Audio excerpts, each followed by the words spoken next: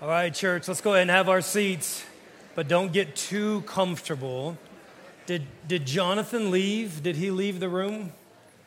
All right, I'm gonna stall until Jonathan or Seth can come back up here. Seth is here. Good morning, everyone. How's everyone doing today? Fine. Amen. How many were here during the first service? Let me just see. Double dippers in the house. Let's go. I love it. I love that. Second service, the atmosphere felt a little bit better. First service, there was a little bit of resistance in the room, and I don't know what that was, but we targeted and we went after it. I've asked these guys to come up and play because I sense that we're in a season where we need to lean in a little bit to the Lord. And we're always in a season where we need to lean in, but I just sense that there are seasons when it's critical that you lean in for your own victory. Sometimes there are seasons where it's critical that you lean in for the victory of those that are around you. Sometimes there are certain seasons, the Lord has brought me into these kinds of seasons, both spiritually and even financially, where the Lord would tell me very, very explicitly, son, this is a sowing season. Like it's time to sow for another season that is going to be down the road. Like, listen, there are spiritual principles of the way the kingdom works. You need to understand. That's right. Like, I think that in God, there's always this baseline. And I'm just the kind of guy that I just want the baseline to rise constantly. But then there are certain seasons where God will grace us to go beyond the baseline for something strategic and something specific. This morning when I came into this room, I was very, very sluggish. I was very tired, drained. And I don't know if it's just because it's been a heavy season, but that just all kind of broke off of me as I leaned in to the Lord. Amen. And then actually while we were in worship, I think some dots started connecting. I need you to hear me today. The enemy will always try to resist your spiritual momentum in God. Like, whenever you start making steps towards advancement, he will resist you. And I think that spiritual warfare in Western America looks different than it does in other nations. How many of you have been in other nations and you know what I'm talking about? You know that spiritual warfare in Africa and Southeast Asia and Haiti and man, it's frontal. Yeah. It's in your face. It's intimidating. But the enemy doesn't work that way here. The enemy works like an anaconda squeeze. In fact, I was not. By the way, let me just give you guys a heads up. Some of y'all don't know me. I have no idea what's going to come out of my mouth in this service. You just need to know, none of this is scripted. Like we study, we get full, we saturate ourselves, and then we just say, God, ring us out. And it's going to come out differently in first service as it comes out in second service. It just comes out differently because of the different anointing. Some of it comes out because of the way you're pulling on it. There's just all kinds of different dynamics in the spirit that affect the way certain things happen in a room. None of this is cookie cutter. You need to understand that. But I saw this really weird reel a couple of weeks ago. And it was with this lady. She had this massive anaconda as a pet. It was huge. The thing had to be about 10 feet long, y'all. Isn't this big old massive tank? And she's talking to it like it's a little toddler. So she opens up this thing, and she's like, come here, sweetie, come here. You ready for your... And that thing rolled up like this, you guys. And I'm telling you, as fast as I could see with my naked eye, that thing went, latched onto her arm. And then before you knew it, all 10 feet of that thing coiled around her arm all the way up around her neck. And then it started to just squeeze. And her husband's still sitting here videoing this thing. She's like, Little help here, a little help. Yep, it was nuts. That's called the definition of stupid, first of all. But it's also a great metaphor for how the enemy likes to operate in your life. And maybe I'll get there when we get into 1 John, but the picture and the word that I got was some of you guys have snakes in your bedroom. Some of you guys have pet snakes, and you think they're okay. Oh, hey, sweetie. Oh, it's just a little bit. It's no big deal. It's harmless. And here's how the enemy likes to go, oh, yeah, I love it when you think that I'm just powerless. I love it. I love it when you invite me in. I love it when you pet me and you feed me. Because at the opportune time, Genesis 4, God is speaking to Cain and he tells him, he says, sin is at your door.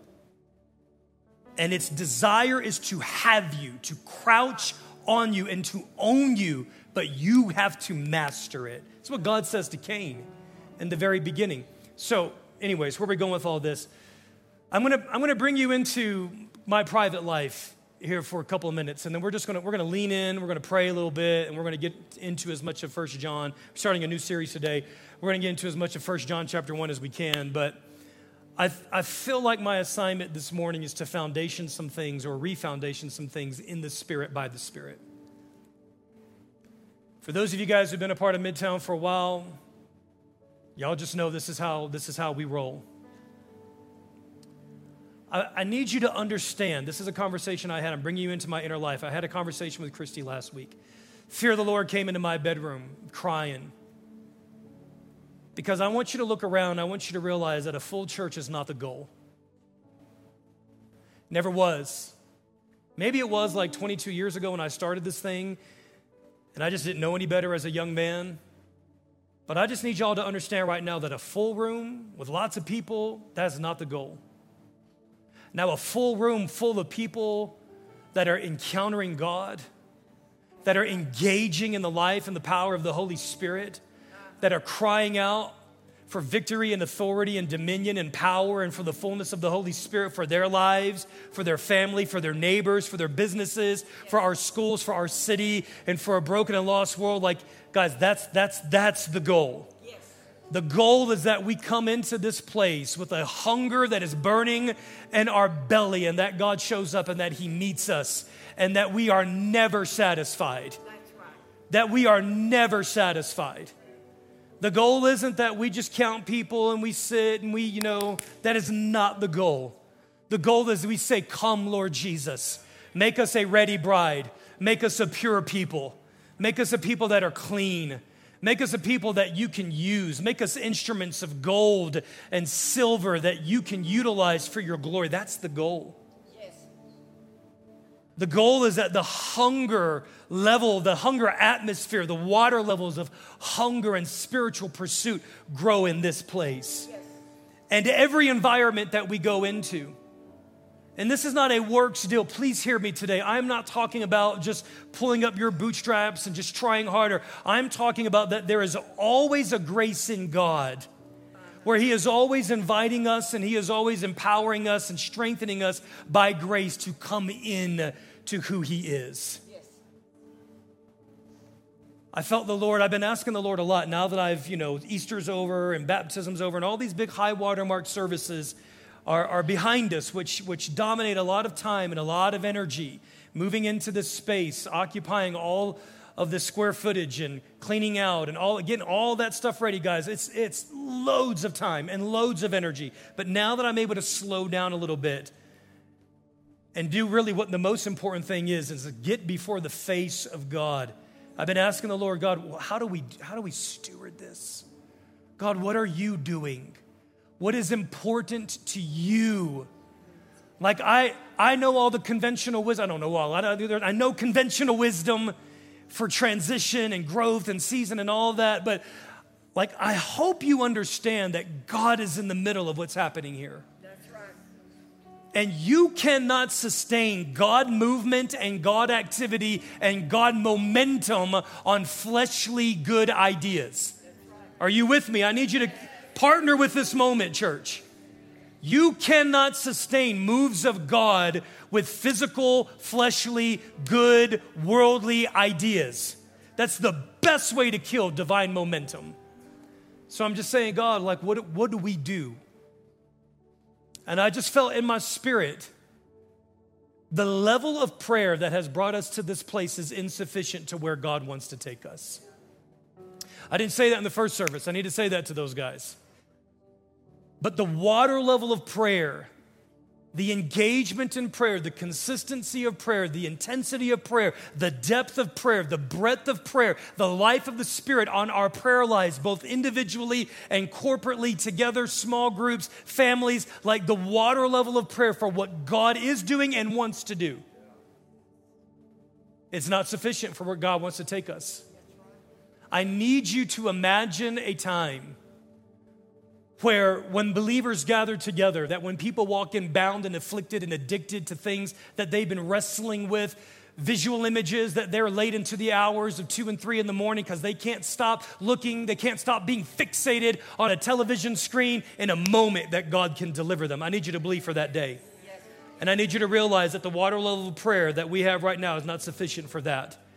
That God wants to heal bodies, that God wants to awaken people out of spiritual darkness, that God wants to lay a hold of people that have literally given over and made covenants and agreements with Satan himself, that God wants to show up and visit them in a moment. Listen, this is not the goal. The goal is that the kingdom of God comes. The goal is that the power and the movement and the life and the activity of the Spirit raises and increases. Spiritual hunger, spiritual fire, that's the goal. And I just need you to know, like I know that we've got a lot of new people, and I love you already. I felt part of the weight of what I'm sensing is the Lord is like, listen, like we're just getting started. I feel that in my bones. And I'm not even talking from a number standpoint, guys. I'm telling you, like God is so passionate to meet you. And each and every one of you are connected to networks of people that are desperately in need of the reality of God. They're not in need of some old religious wineskin. They are desperate for the life of God, and it's you. You're the vessel that He wants to flow through to touch people. You need to understand, like, the fear of the Lord hit me, Jade. Like, if you want to take glory in the fact that there are more people here, fine, you can do that, but that will be your reward. When the Lord is saying, I have a greater reward. That's right. What reward do you want? Do you want the reward of freedom? Do you want the reward of intimacy?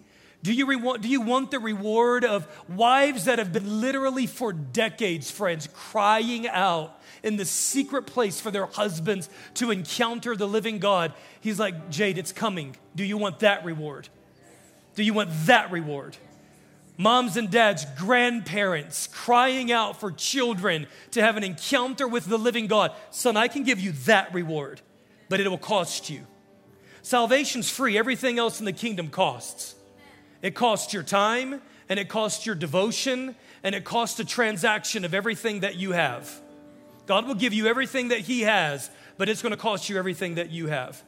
And you can settle for the things that this world has to offer you. Or you can say, God, I believe that there is something more valuable, more eternal, more purposeful, more powerful, more beautiful than I could ever imagine, and I'm willing to give you everything that you want from me in order to have the greater gift.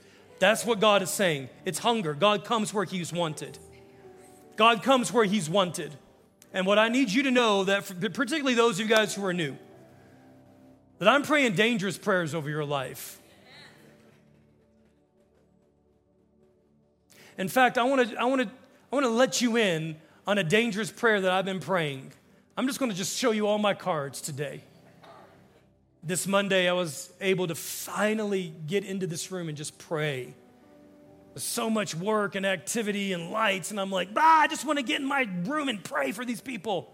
Finally, Monday morning, 8 to 10 a.m., I just paced back and forth, cried out as nobody in here, just cried out the top of my lungs. I prayed out for so many things. Guys, this Kindred retreat is going to be nuts. I'm telling you, ladies, come ready. Come ready. Men, do everything that you can. Listen to me. to make it easy for your wives to get up there. Take care of the food, keep the house clean, don't guilt trip. Listen to me, God's going to meet these women. He's got something special for the women of this house at this retreat. I feel it in my guts, and I'm praying into it, and I'm believing for it. I'm lending you my faith and my authority, and I'm lending you my anointing because I believe that God's going to do something radical in our women. God's doing something in our youth. He's crying out for our youth, crying out for our men. But listen, you just need to know. Acts chapter 2, verse 1, the scriptures say this: when the day of Pentecost came. Pentecost is in about 4 weeks, maybe 5, something like that. But when the day of Pentecost came, they were all together in one place. And suddenly, everybody say suddenly, a sound like the blowing of a violent wind came from heaven, and he filled the whole house where they were sitting. You need to know that when God shows up and he does something, everything's not neat and in order. That's right. In fact, a lot of times when God shows up, he rearranges and reorients everything. Like last year, I really believe, it's not the only thing, but I really believe that a big part of why God is doing what he's doing, at least in my life personally. This is what I felt like the Lord said, Jade, start with you. You, I want you. And if you will be faithful to allow me to do what I want to do in your life, if you will be faithful to press into me with greater hunger and greater intensity and just respond when I invite you, I will do so. I will rearrange your life, and other people will eat the fruit of that, and they will become hungry and they will be drawn to it. So over a year ago in the World Prayer Center, we had 8 prayer meetings a week. Monday through Thursday, 7:30 in the morning, Monday through Thursday, 12 at noon. And all I knew, the Lord said, clear your schedule. I want you to be at every one of those prayer meetings. I was like, Lord, that's 8 hours a week, bruh. He's like, yeah. Get in there. And so for 6 months while they were having that, I mean, there were some weeks I didn't hit all 8, but a lot of weeks I hit 4 out of the 8, or 6 out of the 8. And I just get in that room and I would just sit. And I'd hear the prayers of the saints, and I'd worship, and I'd read the scriptures, and I would just get quiet and just slowly hunger. You want to get hungry? Get in hungry environments. You want to get hungry? Get around hungry people. You want to get hungry? Get around good food. Let the aroma of his presence and the aroma of his spirit and the aroma of his word get around you, and let it awaken and evoke hunger for the living God inside of you. You lead one person to Jesus, you're going to get hungry. You see prayers answered, you're going to get hungry. You get revelation in the word, you're going to get hungry. You encounter the kiss of heaven in the secret place of God, you will get hungry. But you can't get hungry if you just sit back and you fill yourself with junk all the time. Some of us have no hunger for God because we're so stuffed with the sugary garbage of the world, so we have no spiritual hunger for depth and substance in God. So just get in that prayer room, God. Just Lord, whatever you want to do. And all of a sudden, in my private life, the Lord would start waking me up 3 a.m., 4 a.m., 5 a.m. Come, son, just come sit with me. Spend time with me. Come look at my face. And you know what's been happening over the past almost 2 years now? God's just been doing personal revival because he comes where he's wanted. And this is what I want. I want a house that is hungry for God. I want a house that is hungry for the living God.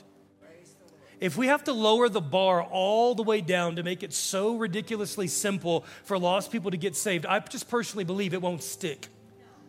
But I believe if they are born again into a family that is on fire for the living God, I believe something of their salvation is going to stick.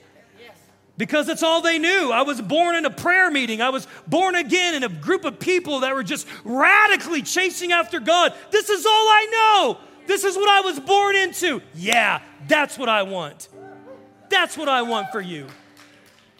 Acts chapter 2, the scripture says that they were all together in one place, and suddenly the sound of a blowing of a violent wind came. Like I just told God, just rearrange it all.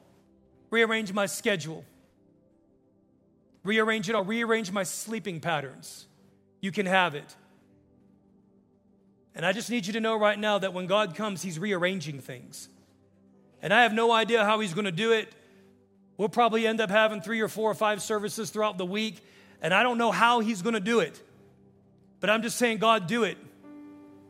It belongs to you anyway. Amen. This house belongs to Jesus. Oh, yeah. It belongs to him. Yes. It doesn't belong to you. It doesn't belong to your money. It doesn't belong to some elder or deacon board. It doesn't belong to Brady. It doesn't belong to me. It doesn't belong to the New Life elders. It belongs to Jesus. Yes. And he is jealous. Yes. And he is jealous for the heart of this house. You guys will catch this. Yes. You just need to know it's this from now on. Like, this is just who we are. We want and we need a move of the Holy Spirit. Amen. So here's what I've been praying over you. It's not witchcraft, this is Bible. I'm praying over you. Verse 4 says, actually, verse 3, I've just been praying this every day since Monday. Suddenly a sound like the blowing of a violent wind came from heaven, filled the whole house where they were sitting, and they saw what seemed to be tongues of fire that separated and came to rest on each of them. I've just been praying, God, would you let tongues of fire rest on every person in this house? And as long as you're part of this community of faith, I am praying that tongues of fire come and rest on you. Yes. That they rest on you. Oh, don't be praying over me. You can't control what I pray in the secret place, guys. I am praying that tongues of fire rest on your life. And listen, you don't have to be afraid of that, church. It is a gift. Jesus said, hey, how many of you, though you be evil, know how to give good gifts to your children? If a son asks a father for a fish, will a father give him a snake? And you're evil. Anything you ask for in God that God is saying, I have available for you, he's not gonna switch it and give you something twisted. Everything, listen, some of you guys are so afraid of certain things in God because of things you've been told your entire life. And I'm just here to announce to you today that there is life in God that will blow your life away. You haven't seen anything yet. That's right. It's so funny. I was sitting here before Cedron got up, and I don't know where this came from. I was in a revival service as a kid. First Assembly, Killeen, they had a guest speaker in by the name of Dwayne Stone. I was probably in the 7th grade, and he told this story that I will never forget. And he was talking about the baptism and the outpouring of the Holy Spirit. And he tells a story about this kid that his entire life, he grew up eating orange peels. Orange peels. So he grew up in this real broken home, and his dad would peel the oranges and give the boy the peels, and the boy grew up eating peels. And one day, this older gentleman comes along, and he sees this young man eating these peels, and he says, what are you doing there, son? He goes, I'm eating an orange. He says, well, you're not eating an orange, you're eating an orange peel. And he goes, no, this is the orange. I've grown up eating oranges my entire life. Whew. Old man pulls out an orange, takes out his pocket knife, starts to peel it, throws the peels away, and he cracks open this orange. Breaks off about 3 slices, hands it to the boy, and he says, here, eat that. Try that. Little boy drops that thing in his mouth, bites down, eyes light up, juices like just dripping down his mouth. And the kid goes, what is this? He goes, son, that's an orange. Some of you guys have been living in orange pill Christianity. God is saying, I've got so much for you. It's juicy. I've got so much life that is bursting with flavor. Like, listen, the baptism of the Holy Spirit is good. It is good.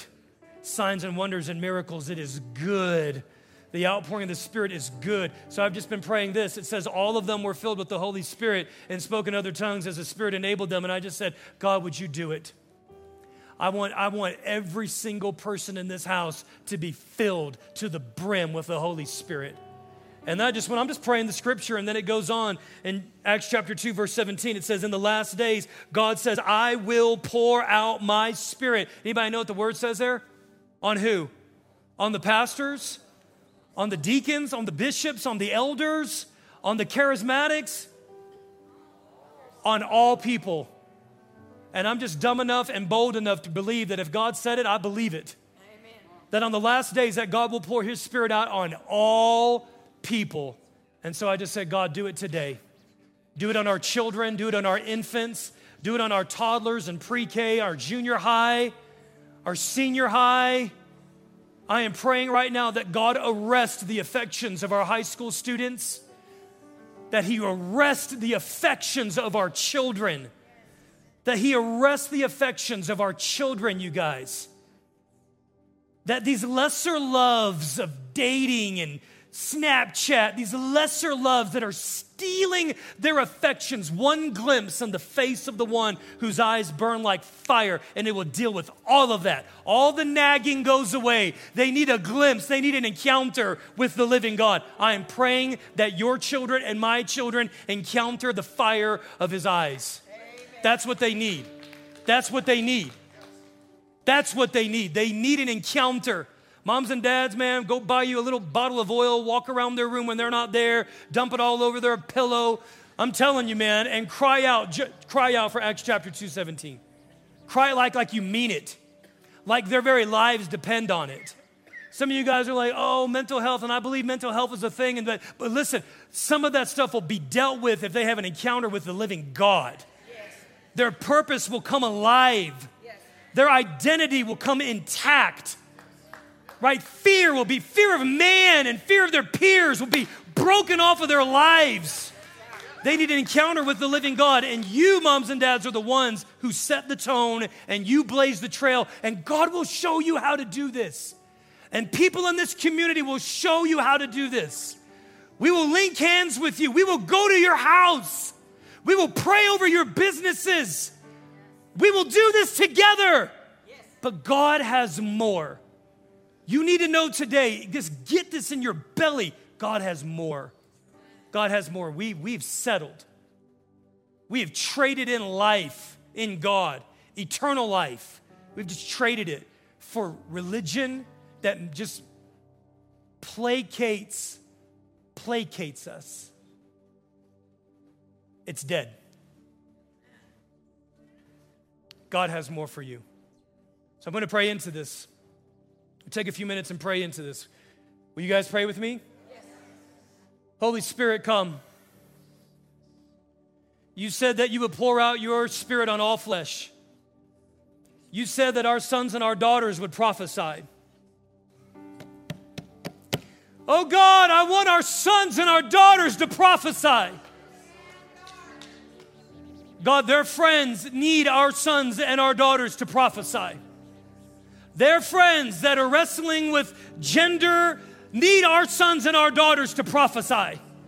Lord, their friends that are dealing with divorced parents and that are dealing, God, with the pressures of this life and suicidal tendencies, they need our sons and our daughters to prophesy. So we say, come, Holy Spirit, come to our children. Come to our sons and our daughters. God, mark them. Mark them. Mark them with the name of God. Mark them as beloved and belonging to the living God. Encounter them. Capture them, God. Capture our children with the beauty and the worth and with the power of Jesus. Lay your hands on them. Break every addiction.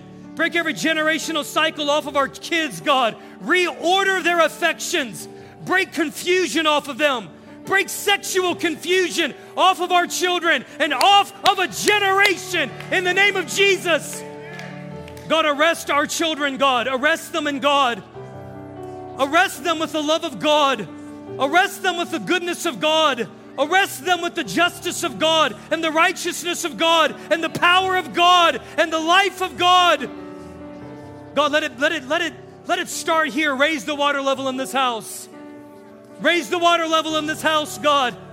Spirit of the living God, raise the water level in this house, I pray, in the name of Jesus. God, I'm asking you today that you would grip our hearts again with the living one. Lord, I'm asking that you would rend the heavens, that you would open up the door and you would say, come up here, come up here, come up here. I've got more to show you. I've got more that I want to do in your life. We're just getting started. Oh God, capture our hearts, we pray. Come, Holy Spirit, open up the gates that the King of Glory may come in. We open up the gates that the King of Glory may come in. God, we open up the gates that the King of Glory may come in. We want you. We want you. We want you. We want your rule and your authority and your power. We want you. We want your voice. Your voice. Your voice. We want your voice, oh God.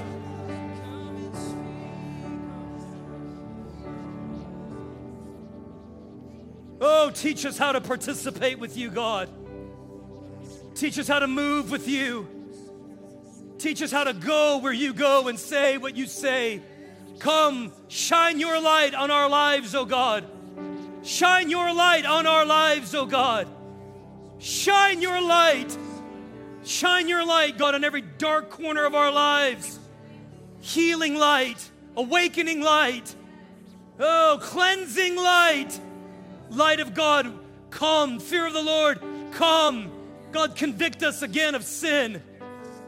Oh, in a way that only you can do, with the love of God, with the fire of love in your eyes, God. Set a seal upon our hearts, the seal of love. Come, come, Holy Spirit of God. Open up, you ancient gates, that the King of glory may come in. Who is this King of glory? The Lord God strong and mighty. Who is this King of glory? The Lord God mighty in battle. Come fight. Fight on our behalf, oh God. Oh, Holy Spirit. Come on, Seth. Spirit, break out. Break our walls down. Spirit, break out. Heaven come down. Heaven come down. Spirit, break out. Spirit, break out. Come move, Holy Spirit. Break our walls down. Oh, Spirit, break out.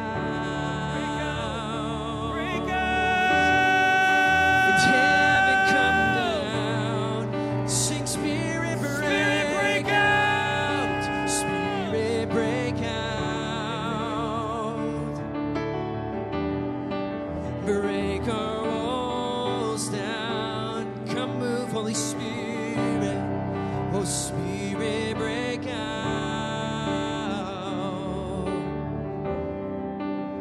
Heaven come down. Heaven come down. I feel like the Lord has a word for some of you. There's this story where Jesus shows up to Peter and his buddies. They've been fishing all night long. They've not caught a thing. Putting in the work, cleaning their nets, capturing the bait, staying out all night long. They've been doing the work, and it's been exhausting. And then Jesus shows up, and he says, hey, man, throw it on the other side. And there are some of us in this room, like we're exhausted because we're at the end of ourselves. We've done everything that we know how to do. We don't know how to awaken affection in our spouse. We don't know how to awaken purpose in our kids. We don't know how to break sin struggles. And I just felt like the Lord said, hey, throw it on the other side. In other words, try something you've not done before. Like, God, we always do it this way. This is how we do it. He's like, I got you. How's that working for you? Follow me. Let's throw it on the other side. Let's see what happens. We just sprinkle a little bit of Holy Ghost sauce on that. Huh? Let's see what happens. And some of us are in the room, and we're like where Peter was. We're like, God, we just have nothing left. And I'm asking right now, Holy Spirit, God, just strengthen us again to throw the net on the other side.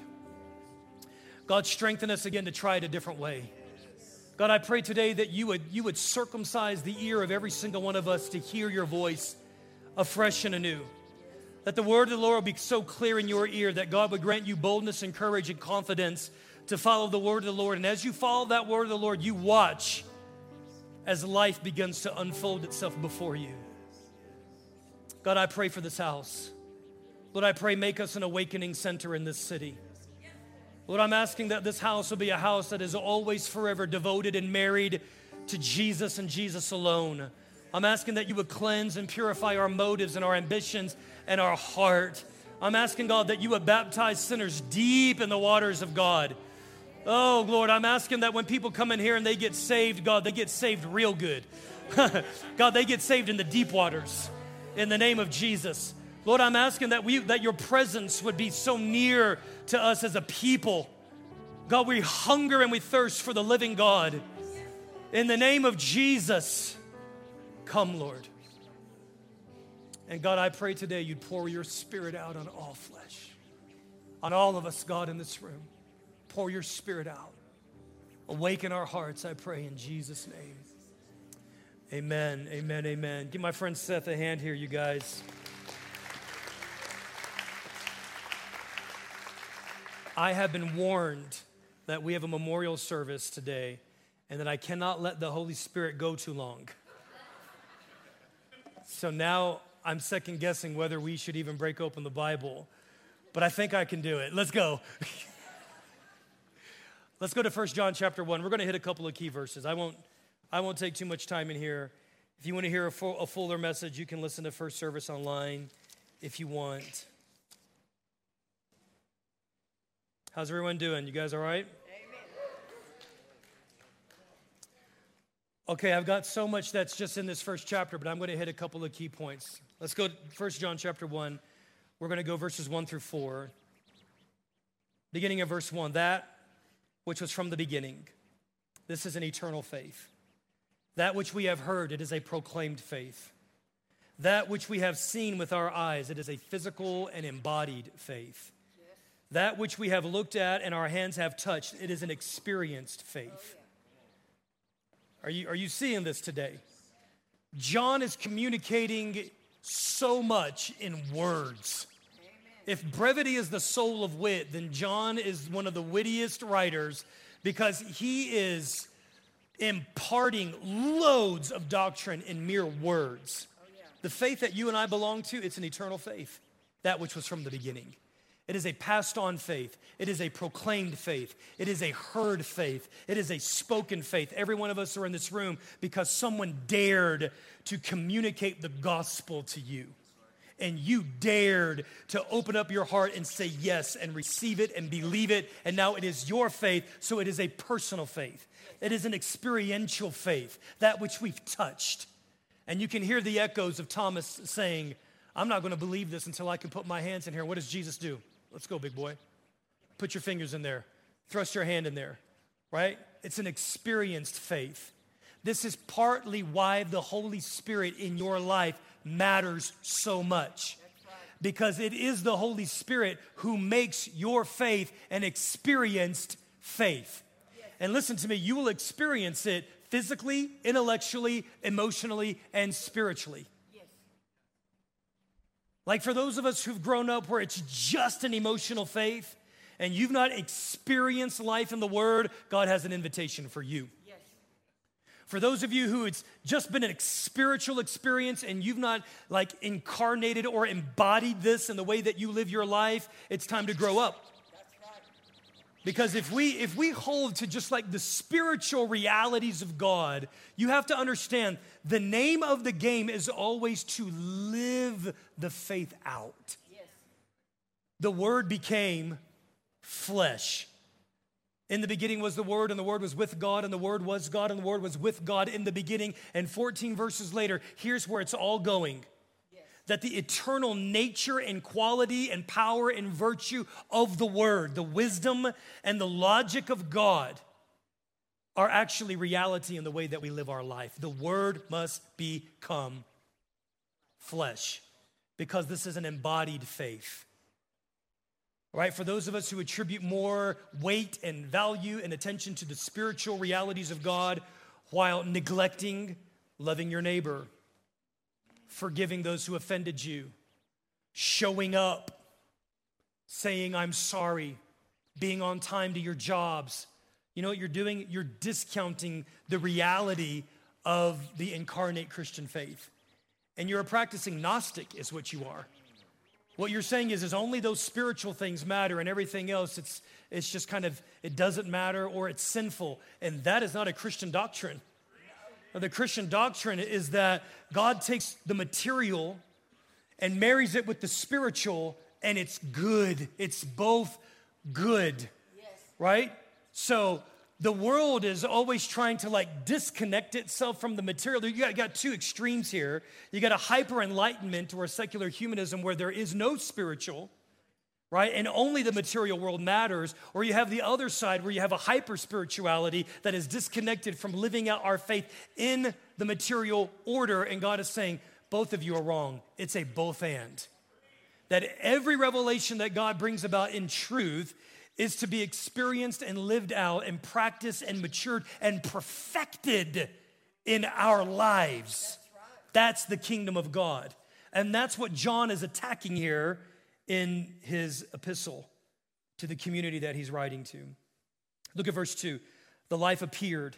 We have seen it, and we testify to it, and we proclaim to you the eternal life, which was with the Father and has appeared to us.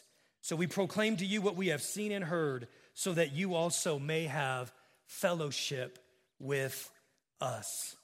Like John, you can hear the heart of a pastor. You can hear the heart of a father. That John is writing to this community because they're experiencing, like most of the other letters in the New Testament, they're experiencing a measure of division. And the exact division that is happening here is actually stemming from this idea of Gnosticism, where people are saying, oh, only the Spirit matters and the flesh is sinful. So that's part of what's growing in this community of believers. And so John attacks this by verifying and validating the incarnation and the resurrection. And here's why. Because John says this, listen, if you don't believe in the incarnation or the resurrection, we have no fellowship one with another. We can disagree on a lot of stuff, and clearly we will, and clearly we do. But here's one thing we cannot disagree on. The fact that Jesus Christ was fully God and fully man, and he was in the flesh, sinless, but lived a physical body, and was resurrected by the power of the Holy Spirit to be the first fruits of our new creation resurrected reality. We cannot differ on that. And one of the reasons why this matters, you'll see two huge themes throughout all of these 5 chapters. And by the way, if you're not reading anything in the scriptures right now in your quiet time, let me encourage you, read 1 John. 5 chapters. You'll read it in 20 minutes and read it over and over and over and pray it and read it and memorize it and pray it and read it and watch what happens in your life. Because here are 2 of the big themes that he's addressing. Number 1, God is light, which addresses this notion that sin is small. Like when we make light of sin, you make light of God. That's right. And we live in a culture, a fear of man satiated culture.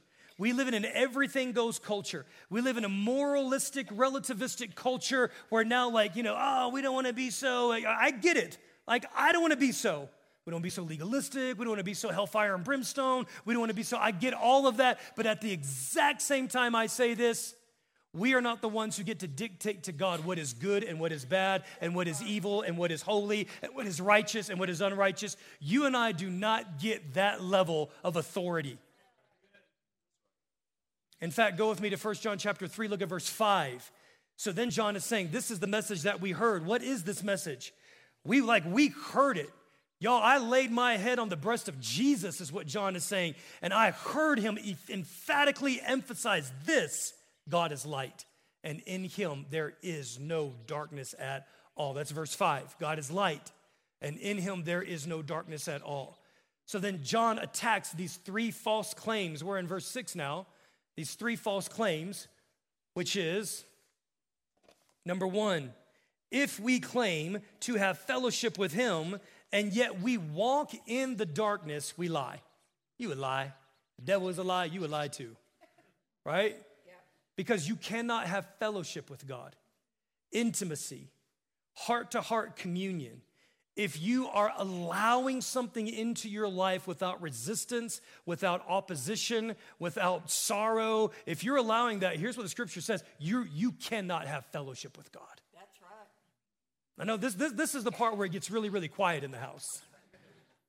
And this used to mess with me. I was like, well, God, what do you mean? Like, what if, I got sin struggles. I'm not fully sanctified yet. I'm fighting this old man in the flesh. And I felt like the Lord said, yes, you're fighting it. But when we just say, this is who I am, I'm just a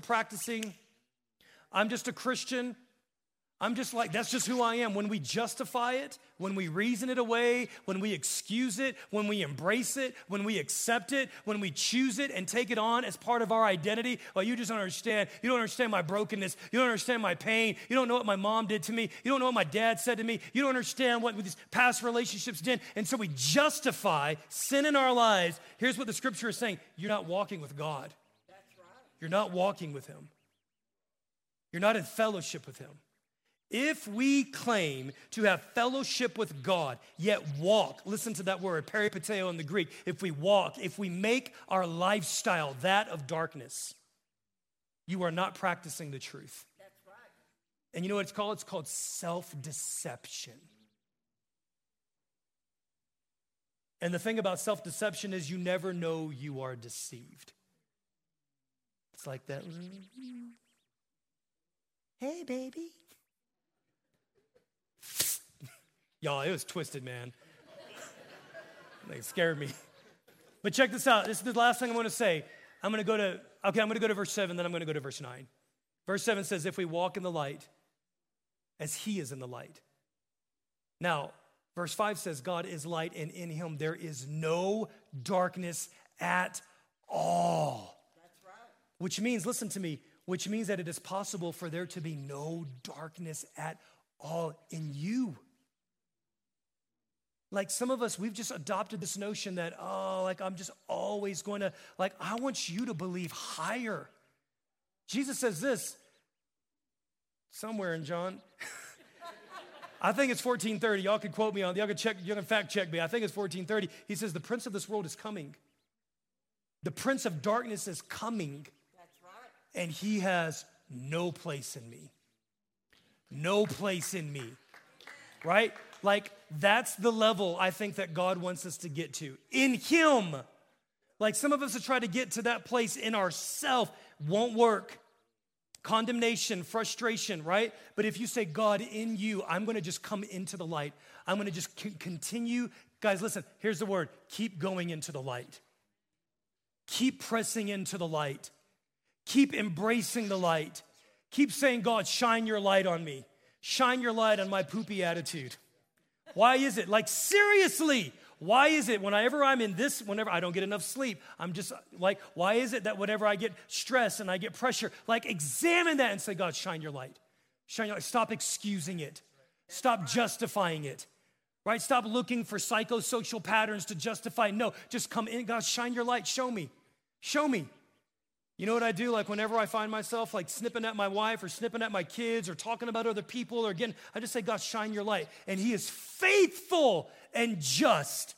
And every single time, friends, he points me to something that I haven't forgiven. He points me to resentment. He points me to bitterness. He points me to something that hasn't been healed. He takes me back to a place where I was as a kid. He takes me to stuff that I've been carrying. Just this morning, God showed me somebody that I've been holding in resentment and bitterness. I didn't even know it. I didn't even know it. Come into the light. If we walk in the light, as he is in the light, in the fullness of light, here's what happens. Two amazing things. Number one, your fellowship will get sweeter. That's right. Some of you, listen, some of you are confusing church attendance with fellowship. Some of you are confusing your table group with fellowship. And as long as you're still living in sin and you're refusing to welcome the voice of God through other people around you into your life, you're not in fellowship. Some of you, just because you're around people doesn't mean that you are fellowshipping. You're not entering into koinonia. You're not experiencing the life and the light of God through them into your life because some of you guys are holding up walls. That's right. You're keeping the life of God out. And some of you guys are doing it consciously. Some of you don't even realize that you're doing trust issues. You're not experiencing fellowship. The life of God is in fellowship. So one of the things that I hope that you hear, God is light, God is love. These are the two massive themes of 1 John. That as we walk into the light and we experience God's love, then we can walk into the light of fellowship with one another and we can experience their love. And our love can flow from us to them. That's right. Right? Fellowship is more than just playing cards together. Fellowship is more than just playing golf together, going shopping together, watching movies together. There's a level of fellowship. We're not talking about that. That's fun. We're talking about a shared life where the life, what God is doing in your life, the deep work can be shared from your life into the life of another person. That's right. God's answer to a lot of people's prayers is through your life. And God's answer to your prayers is through someone else's life. And some of us are mad at God and mad at me because things aren't happening in your life, and you're the ones that are keeping everyone out. Okay, I think we're done. All right. Come on up here, worship. Save me. Here's the good news. 1 John chapter 1, verse 9 says this. If we confess our sins, some of you guys have this memorized. What is God? He is faithful and he is just to do two things. He will forgive you of all your sins and he will cleanse you from all your unrighteousness. Friends, that's the promise. So you say to me, oh, Pastor Jay, I want to come into the light. How do I come into the light? There it is right there. How do you come into the light? Confess. Confess. You confess your sins. You confess your sins to God and you come into his light. You confess your sins to one another and you come into their light. That's right. All right, it's not an either or. It's not an either or. Friends, some of you in this room, I know this it's so scary, but find someone to confess your sins to. Someone who's trusted, someone who loves God, someone who loves you, someone who's powerful in God. Last week I sat at a table. Oh my God, it's such a sacred, holy moment. I'm sitting at this table. We're just all eating food, and then all of a sudden we experience true koinonia. There's probably about 7 of us around this table, and each of us, we just start sharing our story. And as one person would share their story, like tears would just well up, and every single one of us are just breaking down under the weight of what the good work that God is doing in our lives. And here's what blew me away, is that unprompted, unsolicited, people began confessing their sins one to another. Man, I did this yesterday with my boy, and I made it right. Man, I spoke this against you, and I just need to make this right. And you know what happened? Light and life came to that table. That's right. And we could have kept it light, but when we chose to come into the light, you know what happened? Life invaded the table. Friends, will you stand with me this morning?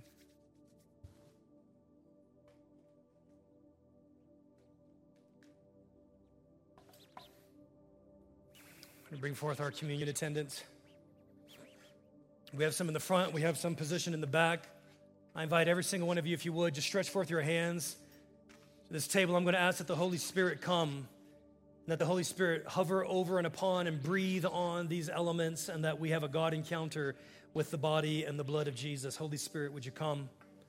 Holy Spirit, would you make this a sacrament of grace to us? Would you mediate grace to every single one of us? Would you heal our bodies? Would you whisper intimate belonging? Father God, would you ratify forgiveness? Lord, would you convict us where we need to forgive others?